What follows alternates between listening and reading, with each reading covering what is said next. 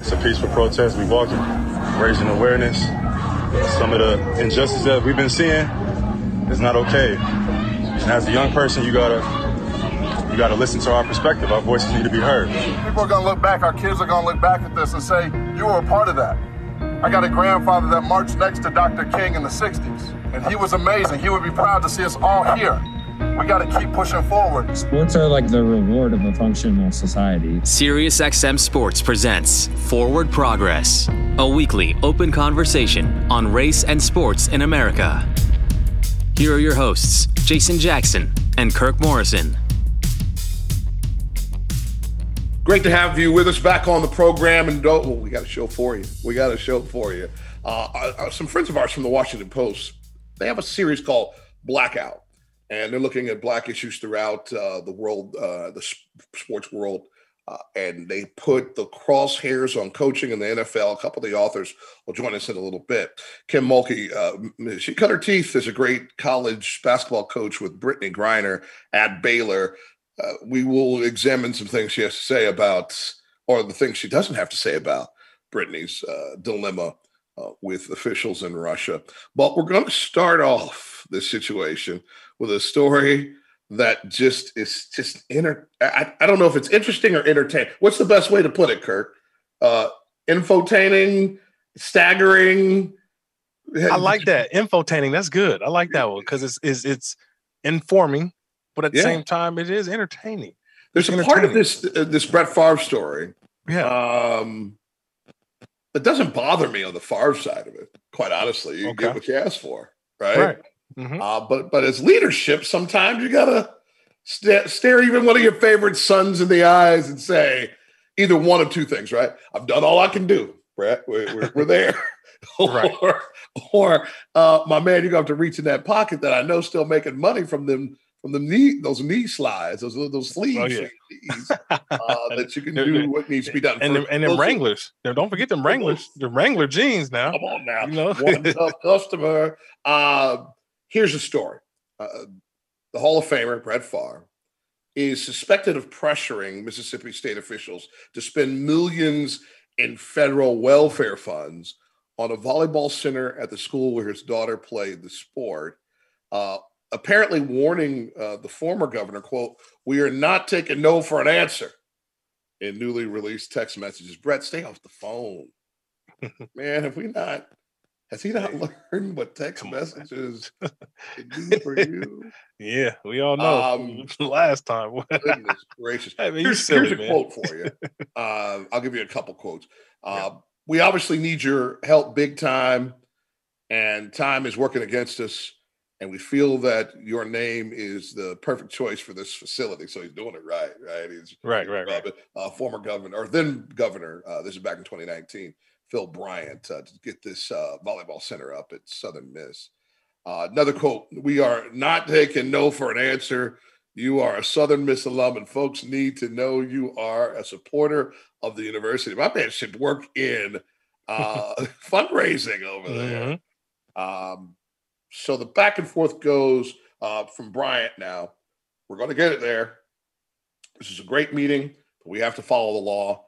I am too old for federal prison. Like he's letting it. He already know. He let you know what can go down. Mm-hmm. But this exchange is a series of messages between Favre and Bryant that were filed Friday in district county courts by the ex-governor's lawyers. So Bryant says he has no idea that a plan was hatched to divert funds that was meant for needy families during this meeting. However, this is the reality and why we have the law involved. We know we've heard this a while back.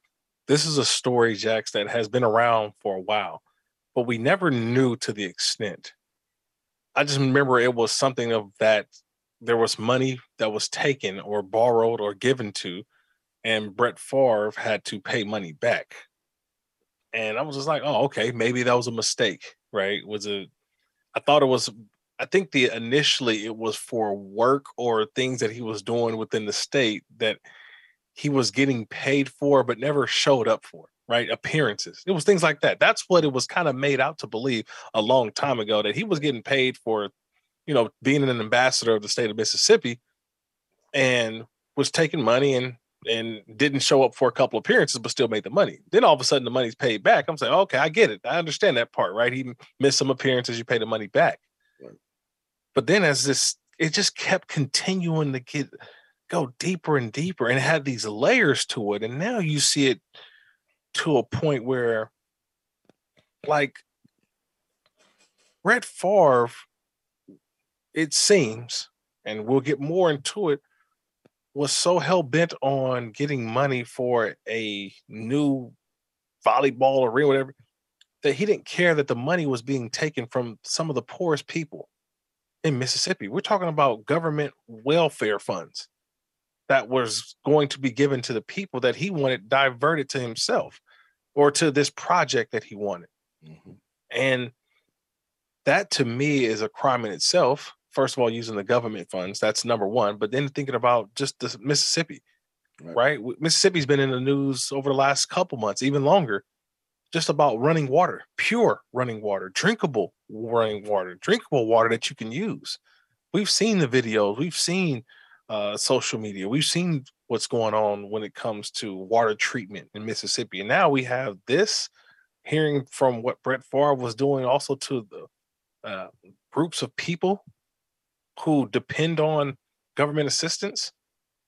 Like, that's what has stuck out to me. And I think it's also brought this conversation up for a lot of people, because there are issues that go on in America. And yet, for some reason, Jax, this one has seemed to be glossed over. Right. It has not had the scrutiny that I think it deserves, right? Where people are at the Favre house demanding answers. And I think the biggest thing is, where is Brett Favre? Where's he at? He hasn't said it. He has not said a word. We have not seen him publicly. We have not seen him out and saying, hey, look, I was trying to do this. I was trying to do that. I never meant to. We haven't heard nothing from the Brett Favre camp, or at least something to a point where it has stuck in my mind right now. It's his silence is more deafening, is more guilty than anything. So you got all these entities, right, that are at play here from this 2017 original meeting to get this stuff done. And the problem is that one of the entities also caught red-handed is a lady by the name of Nancy New. And she's the founder of the nonprofit, the Mississippi Community Education Center. And she has pleaded guilty and is cooperating with investigators. She was a part of this whole thing to begin with. And she alleges that the opposite is true, that everything that the Mississippi Department of Human Services executives, Governor Bryant at the time, knew that Favre was looking for the funds from Human Services to build the facility, that he had learned that that's where there were some funds, and participated in directing, approving, or providing Favre with the money used to put this thing up. And so they got somebody that's involved now that's flipped. And so this is going to be, there might not be anywhere to hide for long, Kurt. ain't nowhere to hide. It's all coming out now. And once you start getting people who start realizing that they could be implicated in this, and you mentioned it earlier, you start talking Fed time, you talk about legacies, you talk about reputations.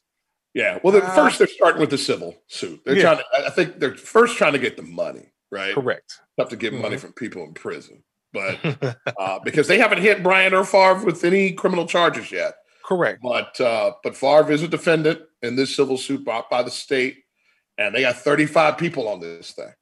They're like, we're going to get everybody in here trying to recover misspent funds. These text messages, by the way, let's make this clear, came from Texas. Former Governor Bryant. That's like, hey, now I'm gonna let you know I was clear about. I thought this a bunch of hootenanny, right? Is that something they're saying? He said, "Hey, bro, you got the wrong one. I was not involved." He got the text message. It's not a laughing matter, and I apologize. No, it's not a laughing matter. But hey, it's Trust me. If someone say, "Hey, not today," he is Governor Bryant he is a poster boy for, "Hey, not me. You got the wrong one. I am not involved in this." But again, it's one of our stars too. Brett Favre is a star for many people around the country, and I think there is a sense, Jax, of disbelief. Like, no, it can't be with Brett Favre, and now we're realizing that no, it can be. It possibly can be. And it's how much do you go after your stars, right? We love them when they're playing ball. We love them when it benefits us or our entertaining need. But now when you see this as maybe criminal activity, right, you have to throw your fandom out the window. You got to throw all of that stuff out the window. And I think that's the hard part for people. Is throwing out the fandom and saying, man, he's probably giving me some of the best moments with my family, the best moments with my friends, watching Brett Favre go play football in Green Bay on the Sunday or with the Jets or the Minnesota Vikings, whatever it is. Right. And yet you still have to uphold the law and you still have to. And I mean, this is a tough comparison, but this is what's talked about, especially in the Black community, how we look at what Michael Vick was convicted of, which we don't agree with. Convicted of dogfighting. That was horrible. He did federal time for it. He's repented. We've done everything possible, and he still continues to be a part of the community to be against dogfighting. And he said, "Look, I learned my lesson. I paid my dues. I paid whatever. I did whatever I had to do, and I'm still advocating." And he has come out and said that. Michael Vick did. Right. And he was scrutinized. It was on TV every day. It was bad. I still don't know how he recovered from it. But I look at this with Brett Favre, and no, it's not dogfighting.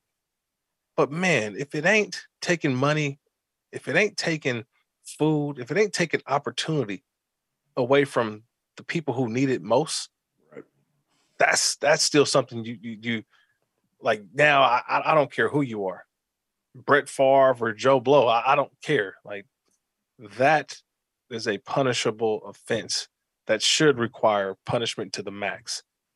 I don't care. As we noted in county court, it's going to be civil. The feds are involved. They are involved. Now. Let's not get it wrong. Now, Favre said, "I didn't do anything wrong" through his lawyer, but his lawyers made it clear the FBI has been around. They've done some interviewing, and listen, there's no indication where it's going to go. But you start taking state and federal money, and it's not applied properly, the posse will come get you. Yeah, just like them PPP loans. Yep. Just hey, man. Just like it. Just a matter of time. Just a matter of time.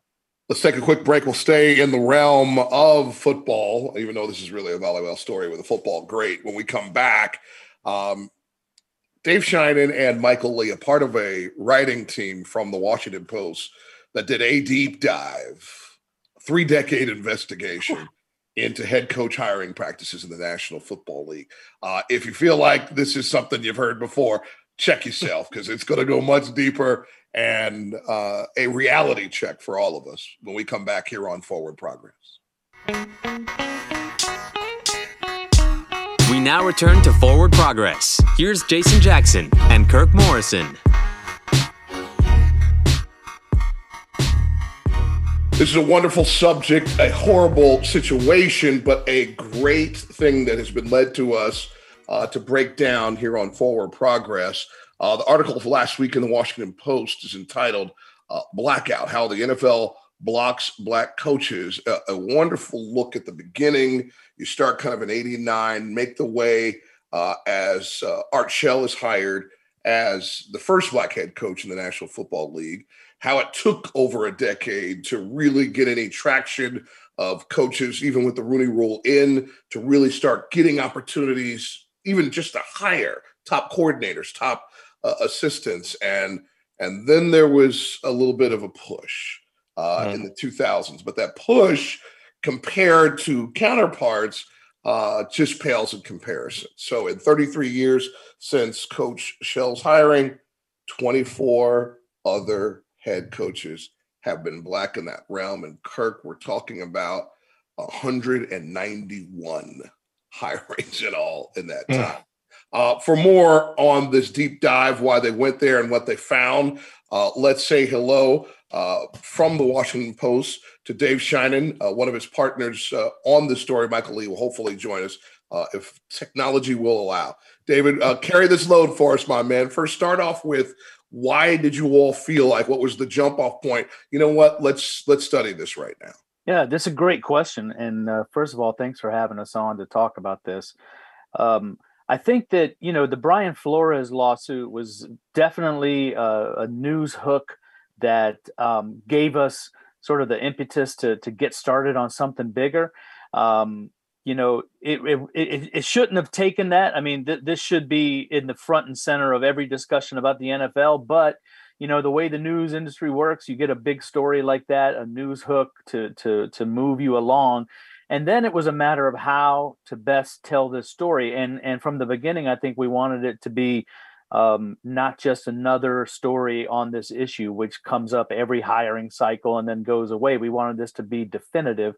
And, I think the best decision we made was to go down two paths at the same time, parallel paths, one with the cold, hard data that would show the various ways in which this is a systemic problem in the NFL, and then marry that with the human element on video of the 16. We got 16 of the 24 living Black NFL head coaches to go on video and tell their stories. So I think the power in the project was in the marriage of the cold, hard data that's indisputable with the warmth and human touch of those videos. I think for you said the data, and the data obviously is going to scream out because it gives the numbers that people try to shy away from and say, no. The NFL is great. And they give everybody an opportunity, but the numbers tell you differently. For both of you guys, if that's okay, what number for you was the one that struck you the most, that you think is the real tell of what the NFL has to change? Mike, you want to take that one?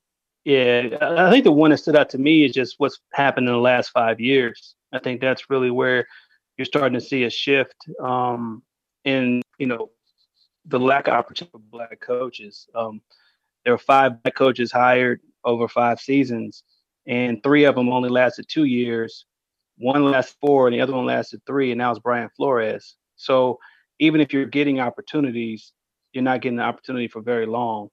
And it doesn't seem like you have a fair shot when you are given that chance. So, and I think that these last 5 years, and seeing guys like David Culley, who had to wait 42 years to get a head coaching job, getting 1 season, I think you see a lot of frustration among Black coaches in that even if we do pay our dues and do all that's required of us, we still don't even get a fair shot when we get it. I tell you, I've got if I can give 2, the 2 that stood out to me. First of all, the interims. Black men are 13% of all hires of full time in the NFL, but 29% of interim hires. Okay, which tells you immediately that owners clearly feel like they can check off a box and turn over a crappy team that's dying on the vine with 4 games left, turn it over to a Black guy, give him the so-called head coaching shot, and then take it away from him at the end of the year. That stood out to me. And then the other one was the simple fact that a Black coach who wins 9+ games gets fired at basically the same rate as a white coach who wins 6+. And that, to me, is probably the most damning statistic in the entire project. Talking about hiring practices for head coaches in the National Football League from the Washington Post. It's Michael Lee. It's Dave Sheinin. Gentlemen, talk to us about performance. There's probably a group of people maybe listening to us, or will see one of the audio graphics we put up that'll just talk about, well, let's talk about now. Let's not talk about the past, what has happened. Let's talk about now. How do Black coaches fare against their counterparts once they have opportunities in the league? Well, I mean, the data shows it's essentially equal. There's very little difference. There's been some variance over the years, but when you look at the full data set, there's no difference whatsoever. What's different is how they are evaluated. And, it's absolutely clear from the data that there's a separate higher standard for black coaches. As I just said, black coaches who win 9 or more games are fired at the same rate, essentially, as white coaches who win 6+. It's absolutely a double standard, and it's indisputable. Yeah, I mean, if you look at a guy like Lovie Smith, he led the Bears to the Super Bowl, and he mentioned during our conversation that he got fired at 10-6. There's a whole cause respect. That call after 10 wins is not the one effect. And then when you go just to the modern era, just Brian Flores, he had back-to-back winning seasons. The first Dolphins coach to have back-to-back winning seasons in nearly 20 years. I think we lost Michael there. Yeah, I think so. But I mean, he's got a point. It's a long distinguished list of black coaches who have been fired after winning seasons. Tony Dungy's on that list. Art Shell is on that list. The Lions fired Jim Caldwell and are still trying to get back to where he had them before he was fired. And then Todd Bowles responsible for the only season for the Jets this entire decade. I'm glad that you two are on, because I hadn't had a chance to really convey this to Jax just yet, to Jason. But something also happened in the NFL a week ago after week 2. And it kind of got glossed over. It was like, oh, the guy just needs help. It's okay. It's okay. But in the back of my mind is that I can only imagine if a black head coach in the NFL needed help. And what I'm talking about is Nathaniel Hackett. He's the brand new head coach for the Denver Broncos. Well, in the first 2 weeks of the season, he has been horrendous in terms of game management, or being able to monitor the clock, or monitor the situation, or monitor his decisions. So the organization decided to hire Jerry Rosburg, who is his game management coach. Hire a game management coach on his first year on the job. Now, one of the negatives, or one of the criticisms about black coaches, is he's not ready yet, or he's not prepared yet.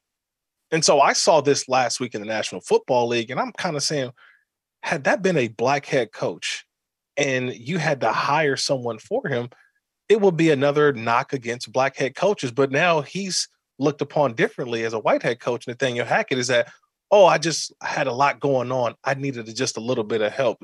I mean, I'm sorry to throw this on you guys, but I just felt like it's something that needed to be talked about, because I think that you get sort of the varying contrast between how people look at the situation because of the color of the skin of a head coach. Yeah, I think one thing that can't be overstated is that it's a tough job. That being an NFL head coach is hard, no matter who's in that position. But the issue is, do you have the support of the organization when you're in that slot? And for me, I look at it the other way. The fact that they're willing to hire somebody to help them in that regard meant that they're behind him and they support him. When you look at a guy like Steve Wilkes, who was given 1 year with the Cardinals, they clearly didn't support him. And he was sort of seen as a stopgap, between hires. Same situation with David Culley. They weren't the guys that they really wanted to hire to begin with, but to scratch off a box and say, yeah, we hired a black coach. And I think that when you have a commitment to a coach and you believe in what he's doing and what he can eventually do for your franchise, you're going to do whatever it takes to help him along the way. And if you don't, you will abandon him quicker than you would, say, a Nathaniel Hackett. And so that's sort of how I look at it. It's not even just that, they're looking to help him. They aren't looking to support black coaches if it appears that they need some. And that's where I think that you start to see a lot of differences. You can look at it from a number of ways. It's all foul. But I think in this regard, if a black coach is in a situation, I mean, think about David Culley with the Houston Texans. His star quarterback is sidelined for the entire season. That team has no chance of winning any games. He wins 4. They overachieve, and they fire him. So what kind of do you get from your organization when you're in that position? I honestly think that what the Broncos are doing is showing that, hey, we're going to die. And I don't think that you're going to find that in a lot of situations with black coaches. And I don't want to speak, I'm sure Vince probably would feel like he didn't have the support of that organization. Well, and I think the other thing that's showing up here is, the the preference nowadays in the NFL for these young whiz kid head coaches, who are offensive geniuses, so called. Right. We had a stat in the piece that I believe there's been 18 under 40 head coaches hired since starting with Sean McVay, and 17 of them have been white. 17 of the 18. Now Hackett was not hired under 40. I think he's 42. He was probably hired at 41 or whatever. But the point is the same. He was still one of these young whiz kid offensive minds, from the Packers days and stuff like that. So those kind of opportunities, come quickly to white offensive coaches nowadays in the NFL. And, I'm not qualified to say how prepared Nathaniel Hackett is or isn't. But I think it's emblematic of this trend that we're seeing in the NFL. Series at the Washington Post is Blackout, this particular article that caught our eye, how the NFL blocks black coaches. Dave Sheinin and Michael Lee with us here on Forward Progress to talk about this. The NFL, I apologize. I'm curious how that part of the story came to you all, is the NFL can say, hey, we put more teeth in the Rooney Rule. We're all in with our Players Association on the public face of equity and inclusion. Whether it's occurred even under this commissioner's watch, we're trying to get this stuff better. Are your findings that truly is lining up now? Maybe over the last 2 years, we'll shrink it down to that window, or as the real hiring numbers tell us, that the reality belies the desire? Well, I think one thing you have to look at is that the NFL, it's really 33 separate organizations. You have the 32 teams, and then you have the NFL. And I think you can hear from in Troy Vincent's voice that the league itself takes its issue very seriously. The league is doing all that it can. It's all these feeder programs, these mentor programs. They want to have qualified candidates in the room with owners to meet them, and they're coming up with a lot of these programs because they don't want to be blamed for this as the NFL. They really are pointing the finger at the potential owners, because when it comes down to it, the NFL can make whatever suggestions they want, but in the end, it's just a suggestion. The owners are the ones who are in the power to make decisions, and right now they don't feel like they have to or need to. Yeah, I mean, we did talk to people who honestly believe that Roger Goodell wants to fix this problem. He wants it's his legacy at stake, and he wants to be known as the commissioner that fixed this long-standing, decades-old problem, and that he's just powerless to really make effective, real change. And there are other people who tell you that's not true. That he has more power than he's letting on. That the commissioner has ways of twisting arms and making things happen behind the scenes, and for them to claim powerlessness is not, is somewhat disingenuous. So, you hear both things there. I think what's hard to accept, though, is that, if the entire problem comes down to the whims and desires of these owners, then how is anything ever going to change? Because these owners are not going to, they're not. They're not going to sell. These are family heirlooms that have been in their families for years and years and years. They're not going to go sell. So that's a tough way to look at it, because that almost feels hopeless. We know nepotism is always alive and well in the NFL, and we've seen it throughout some of those hires as well. With that being said, how difficult have you seen it for Black coaches even more? So when you have a coach who's a friend or an uncle or a brother or a son, I'm looking at different coaching staffs where the Belichick's, right? His son's on staff, or we were just talking about Hackett. Well, his father was Paul Hackett, one of the great offensive minds in the NFL. How much does that also pigeonhole, I think, Black head coaches for that opportunity, but more importantly, push them to a point where they have to accept a certain job where it's no job at all? Yeah, that's a great point. And, it's funny, at one point, we had a lot of this nepotism stuff in the main piece, and I think it just got to be so long, and there were so many voices that right. that, you know, we had to cut some stuff, and that could be an avenue we explore in depth down the road in this project, because it is going to continue to roll out over the course of the fall. But it's absolutely true and absolutely a problem. And it gets back to the fact that, you know, there are all these pathways for white coaches to get to the head coaching role, and that's one of them. That's a serious, significant pathway for white coaches is nepotism, knowing somebody or being related to somebody, and you know, it doesn't exist really for black coaches, or certainly not in the same percentages. So that's just one more avenue that's cut off for black coaches. And I think that's, you know, worthy of exploration. Absolutely. And I think that is important, deliberate about hiring assistants and making sure that he put them in positions to succeed and to get opportunities. You know, he said Herm was up for a job, you know, as a head coach, not as a coordinator, but he wanted to make sure his next job would be as a head coach. He made sure that Jim Paul was the coach in waiting in Minneapolis. Set them up, you know. I did make out one thing there that I know he was talking about Tony Dungy, and I think he was talking about Tony setting up his assistants to succeed and sparking a network of his own to get his guys into head coaching jobs down the line. But I will also say that in regards to the nepotism issue, Tony Dungy's son, you know, gave up a career in coaching, much to Tony's chagrin, you know, Right. Because he didn't see the pathway for himself. And you know, there you have it. I mean, there's your nepotism in reverse. You know, Tony Dungy's son said, no, I'm getting out of this business because I don't see a pathway for me to be a head coach. And so that's anti-nepotism, right? Yeah. David, we're running out of time with you guys, but I want to give you an opportunity to give a shout out to your whole writing crew and give a feel for the reach that you guys had to get this all done. Yeah, I mean, you know, I don't want to say this was a massive project, but the last time I looked, there were 65 people in our Slack channel at the office. Our message, yeah, you know, and we're talking writers, editors, you know, graphics people, data, video, photo, you know, social media. It was a massive effort.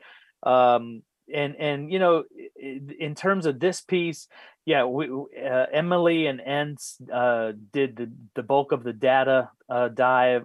Artur did the graphics that you saw floating through that piece, beautifully done. And you know, it's I've been at the Post for 23 years, and it's been the most rewarding experience of my career there, and the most collaborative. And I can't say enough about the people on the team who made this whole thing happen. You know, where do you see this thing going, though? I mean, obviously, this has been a great piece, and it's opened up some eyes, and I think you may get more people who will start to follow it this next coaching cycle, because we know it's always going to be a new coaching cycle already. But I also, and hopefully we don't go too long on here, but I also think that the college level as well, seeing Herm Edwards, who just got fired, you know, seeing some other coaches on the FBS level that needs to also, I feel like that's where it should start, and the NFL could start taking lead, because that's where everybody's pulling coaches from more. Yeah, you know, there's great work to be done, certainly at the collegiate level.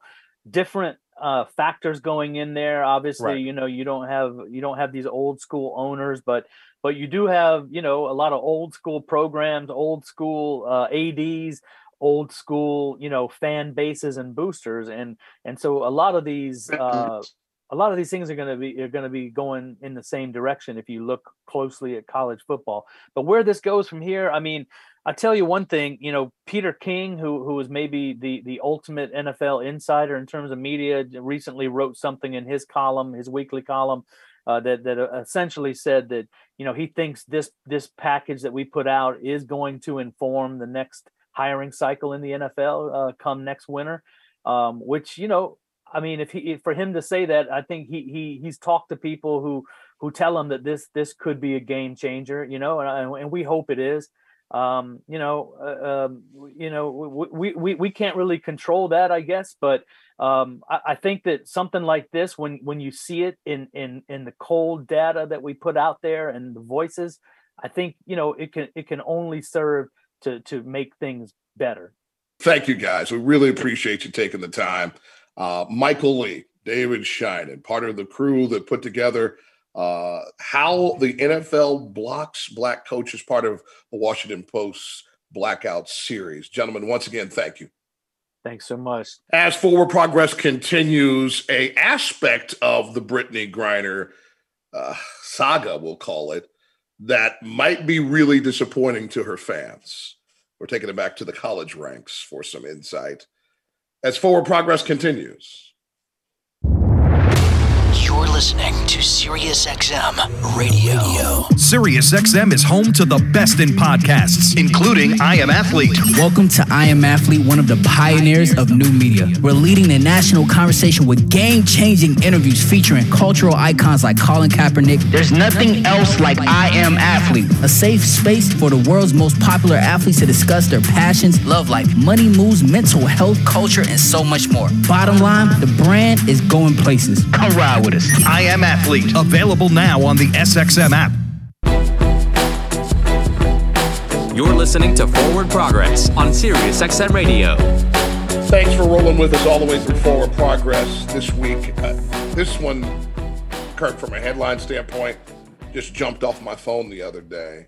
Mm-hmm. And the headline was Brittney Griner's former Baylor coach offers callous response to a Russian detainment. And wow.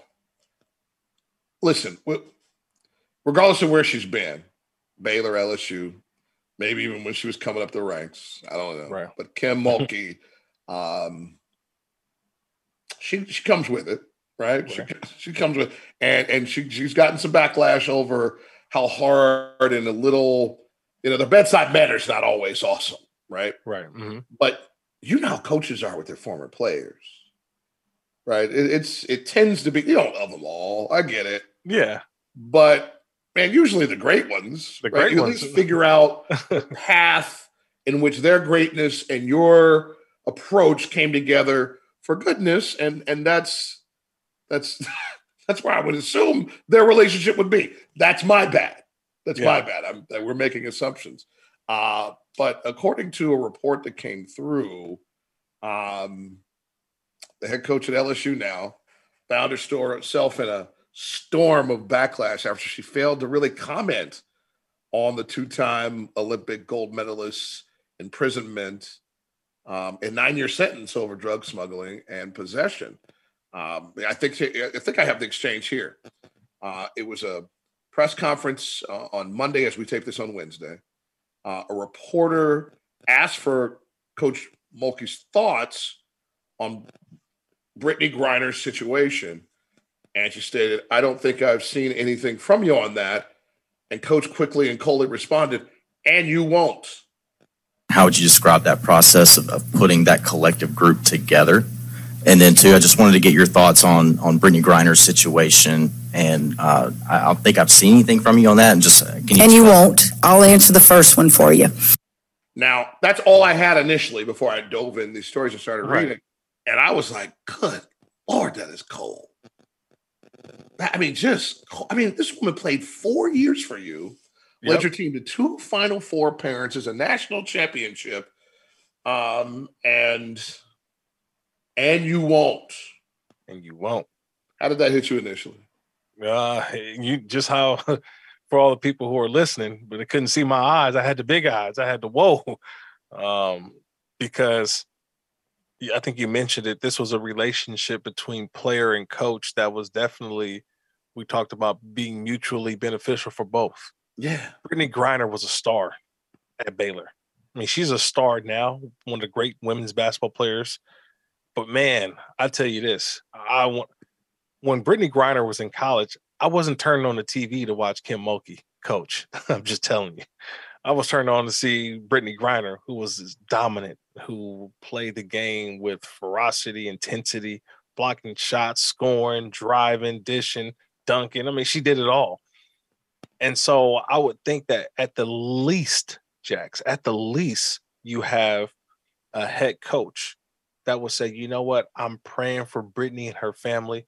I'm praying for this whole entire situation. Like the coach at Baylor who didn't have any connection really in playing, coaching Brittany and having all that success together. But as the head coach of the alma mater has the right tone and tenor. At least that's all. Just show some bit of empathy to the situation. Whether you agree with the decision against Brittany or not, or what she what she pled guilty to in terms of marijuana possession. You say that, you know what, I love Brittany. She made a mistake, and I know she's going to be a better woman for this. I hate that she has to go through this, but I'm praying for her. I'm praying for her family. And I can't wait to see to the day she's back here. I can't wait. I'm going to be the first person. I mean, there's different ways you could have said that, but it came off as cold. You asked me my initial reaction. I was like, it came off as cold, especially when you follow it up with, and you won't. Meaning this is next question. That's another form of saying next question. I'm not talking anymore about it. And it can come from so many directions, right? Right. Like, even if she just hasn't put herself in position, because coaches are myopic and crazy people, that she didn't put herself in position to really get all the details, which would be striking. Yeah. That there's an angle there that you can give her benefit of the doubt and say, okay, I don't know enough about it to comment on it. That still would be on the outer edges of not having a real, like, tone appropriate response. Like, I get it that you're a badass, right? Your whole reputation is my way or the highway, right? No, it may not be surprising, her attitude, her response, but I don't know. Maybe she's figured it out. Maybe she's got it figured out. Kids are going to play for me regardless. Right? Yeah. Mitchell Northman, a sports writer, tweeted, quote, "I will never understand why kids want to play for her." Quote tweeting her response at the press conference. And that's the thing I'm always thinking about. Like, you're, as a head coach, you are nonstop recruiting. Correct. Always. Nonstop. Always. But she was at Baylor, had an undefeated team, went to the Final Four for a half decade, won a title. And actually, didn't she? She won a couple, actually, when it was all said and done, right? I think she won a couple. And now you're at LSU with all the money the Bayou can handle. Right? And the kids are coming. This incident, another incident, old incidents, they're still coming. Because this is about dreams coming true. Correct. And as a head coach at a Power 5 university with that type of history in that state, in the region, in that conference, you will be a queen maker, right? Like, you are going to be in a position to do it all. 3 titles in all for 3 titles, Coach Mulkey, yeah. by the way. Yes. But I mean, it would give me pause as a student athlete. It would give me pause as a parent. But we're talking about dreams coming true, and man, oh man. Now you dig it a little deeper, right? So you get off the initial reaction, you dig it a little deeper, and you find out that the history between these two is colorful at best. But even with it, and I'll point out a thing or two here, is that it still doesn't require you to be callous in a moment of this magnitude. Correct. But apparently back in 2013, Griner told ESPN that her college coaches didn't want players to be open about their sexuality because it could hurt recruiting. And,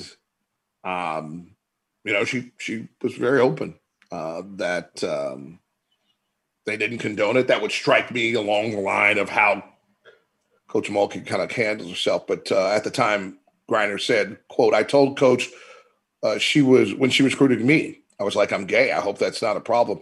And she told me that it wasn't. I mean, my teammates knew, obviously. They all knew. Everybody knew it.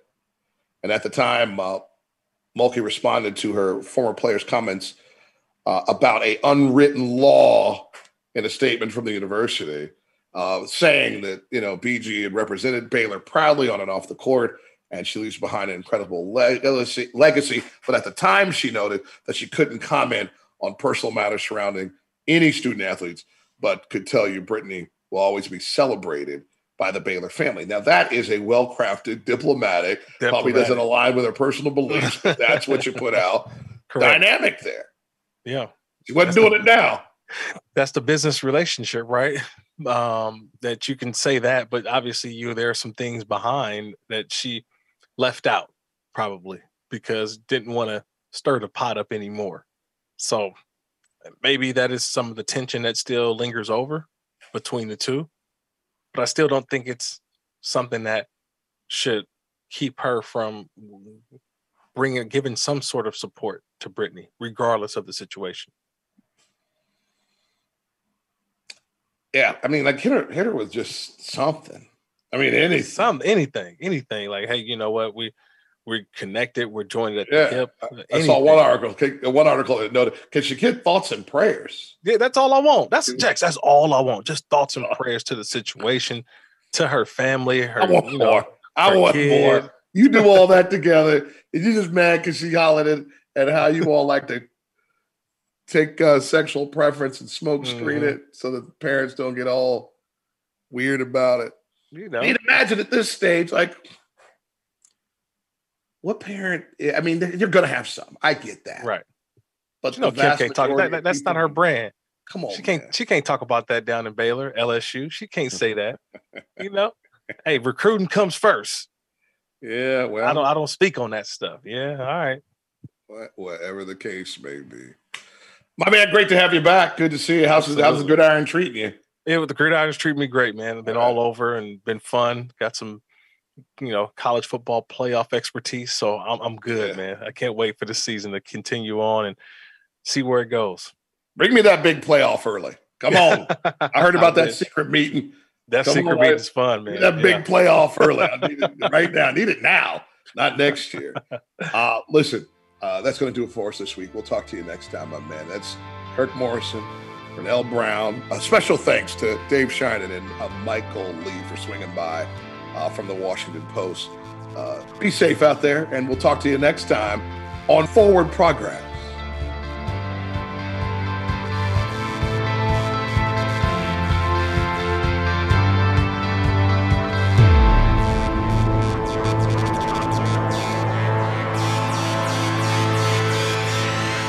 Forward Progress is part of the SiriusXM Sports Podcast Network. If you enjoyed this episode and want to hear more, please give us a 5-star rating and leave a review. Subscribe today, wherever you stream your podcasts.